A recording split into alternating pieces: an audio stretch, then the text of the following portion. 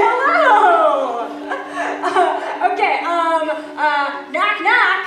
Who's there? Sausage man. I'm Chris Greenspan. Did you ever stop to think You're listening to The Vacuum Seal. that in every room, somebody has got the biggest, spicy sausage in that room? This episode's guest is Ember Knight. Last fall, I saw Ember do a comedy set at Bridgetown DIY. Knock, knock. Who's there? And what if I told you? Instead of telling actual jokes, she asked us who had the biggest. This is you. Wait. This is a safe place and a private conversation. Everybody cover your ears. And nobody in the safe space claimed it, so she called God. Dear God, this is Ember. Are you there? Hello, my child. Oh, This is God! God speaking. God, thank you for being here. Can you tell us who has the biggest spicy sausage in this room? Psych! I'm not here right now. You know what to do. That didn't work, but she got a call back from Satan, Hello? What's up, fam? who offered to make her rich and famous. Yep, but you're gonna have to start writing actual jokes. And then bullied her into killing herself. Being dead, she got naked and enjoyed not having to write jokes for a little while. But right now, let's listen to my interview with Ember Knight. Ember's been performing her whole life, but she's only been doing comedy for about 3+ years. So I developed things early on just based on like being in the room and being bored and just thinking like if I was stuck in the audience of this show, what would I want to have happen? Like what would fucking wake me up? What would make me excited to be here? And so I developed weird stuff like me and my friends being a human carousel where audience members come right on our backs and we move in slow motion, or like stuff where I climb around the audience and like take money out of people's wallets, or like, you know, things would emerge because I needed to write short stuff that I hoped would be memorable and stick so I wouldn't have to like wallow around in the trenches of comedy for like 10 years before I got noticed. Though these devices are pretty silly, Knight says she's really trying to bring people together by asking how big their dicks are. Listen, comedy is not about bringing people together. It's about freedom of speech. And the only way to know if you have freedom of speech is by saying mean things. And if somebody doesn't like it, they're trying to steal your rights.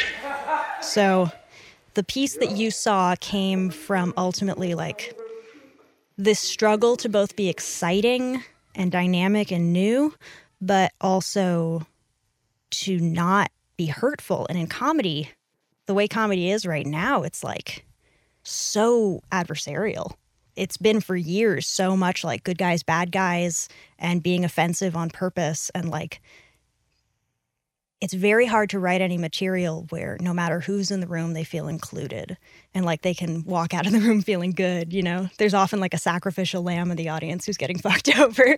And so that piece, I was trying to write something that was really exciting, but also was for everybody. Okay, see, actually, I think that's where you're wrong because I think comedy as a format is kind of problematic and a little bit behind, and I think the new frontier... I just didn't realize that it was the frontier of comedy to use a vaguely racist accent to talk about dicks. It's not racist, it was just a silly voice. Spoken like a true racist. Because of all the racism and ethnocentrism being passed off as protected speech, I asked Ember what free speech means to her. I don't have any kind of good political philosophy because I just think people should live in groups of like 200. And in that scenario, what you say should be dictated not by laws, but by social norms and what's polite, you know? But you don't have to worry too much about what's polite if you're in a small community, because if you're rude to people, they will ostracize you and it will really affect your life. So I think it's only possible because of the internet and because there's so many of us that you can be like, I'm going to offend one group in order to get closer to this group. And that is your social currency for a particular sect of people. But even that is evidence that people want to like be in smaller communities. If you want to push a bunch of people away so you know who your people are, to me that's just a cry for a tighter knit social group. There's a particular line in Ember's bit that makes me wonder, is there a connection between antisocial behavior and all the consumerism on TV? Of course, Satan has the answer. Fun is something you buy at the store. Comedy just makes you sad enough to buy it. Fun is something you buy at the store. Fun is something you buy at the store. Comedy just makes you sad enough to buy it. It's more of a summary of a sentiment than an actual fact. But comedy television is riddled with upper middle class culture and like stuff that makes you want to go shopping. Like, I remember finding out that the wardrobe on Parks and Recreation was all like from Anthropology, which is a really fancy women's clothing store. And these shows that are supposed to represent regular people and be super relatable in conversation and in content, they're advertising these insanely fancy apartments and houses and lifestyles. And like, you watch this shit, you watch people interacting with each other, and you know, you're a primate, you're a mimicker, and they're having these impossibly clever dialogues, and they're living in these impossibly shiny situations. And how the fuck can you watch that shit and walk away with like a deeper understanding of your own humanity, or like know how to socialize? You're going to walk away from something like that and interact with someone as though you're an improviser, or like a comedy writer, but in real time. And then you also have to look really good. And I think that because of television, we have this weird triangulation in a one-on-one dialogue where there's this like in this case, there is a third party. But if we were alone, I think mentally we fill in this third party that's observing, as though I could say something that was like at your expense, and you would appreciate it both as yourself and as the studio audience. Well, I'd rather kill myself than live in that world. Oh, really? Check your back pocket. Like I said earlier, Satan pushes her and pushes her to give up her convictions until she shoots herself. But that's not what actually happens. You're not dead. Satan reappears and tells her the gun is just a prop, and she's not dead, she's just naked. Why did you take off your clothes?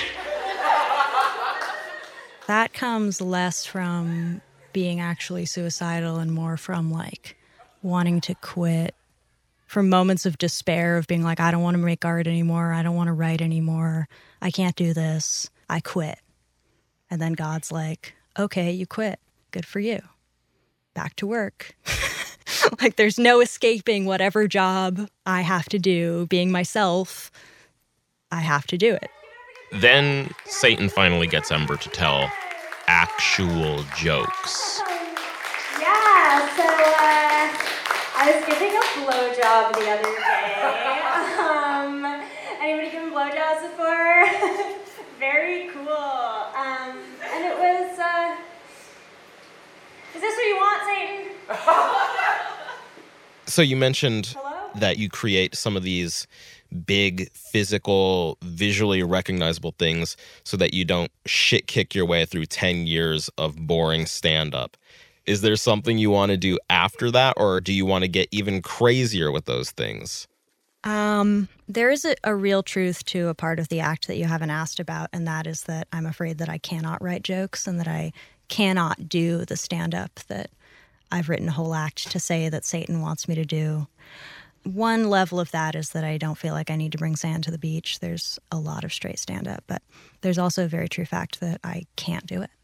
I've tried. I try to write a tight 5 that I would be able to take to clubs, and I can't do it. It's not me.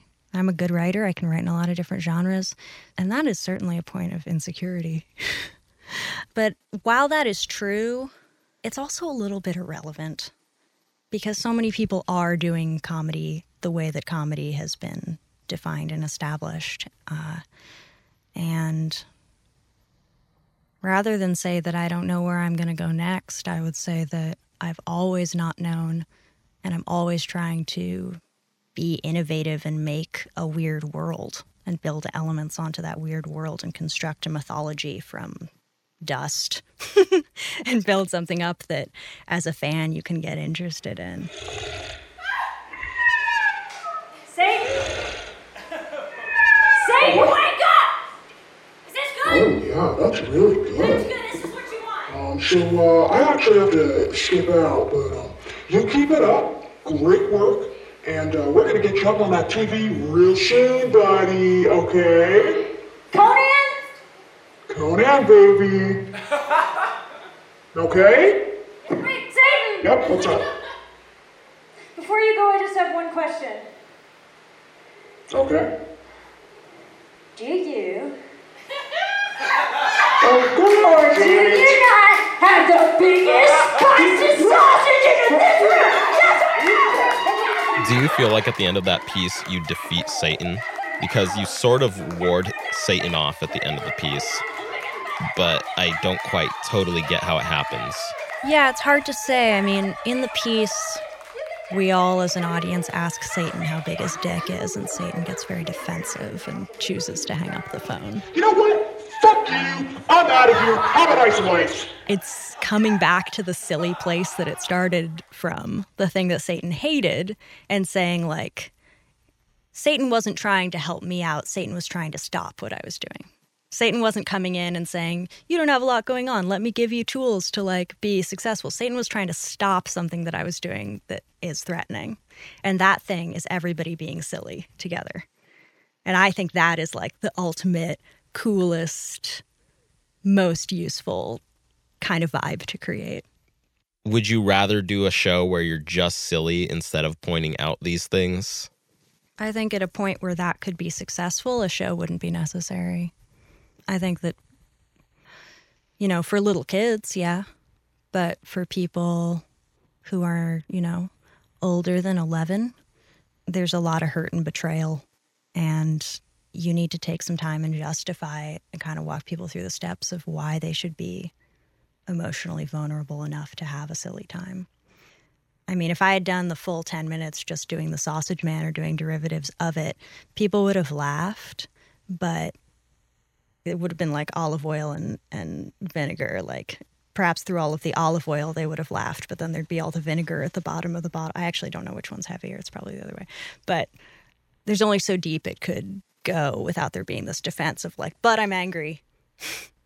But I'm protected, you know, like, who's that fucker doing that ha-ha thing? No more of this silly shit. You pull them in through a narrative that says, no, I know I'm being silly, but I'm like you.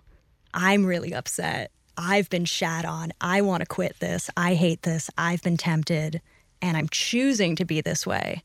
Then you're making a good sale. Then you're making a good sale on them, you know? Then they're going to buy the car. And then when they laugh and then when they say fucking sausage lines or they chant against Satan, then, you know, they know that I'm not some freak. They know that I'm someone who's been on a journey and arrived at this place, and maybe it's somewhere they might want to go to. If you want to go too, you can find Ember Knight's comedy at all the usual places, including Reddit. Just look for her name. And she has other projects you should check out too. She's about to finish a record called The Disappointment Cowboy, and she just came out with a film called King of LA. Until next time, I'm Chris Greenspawn. Thanks for listening to The Vacuum Seal.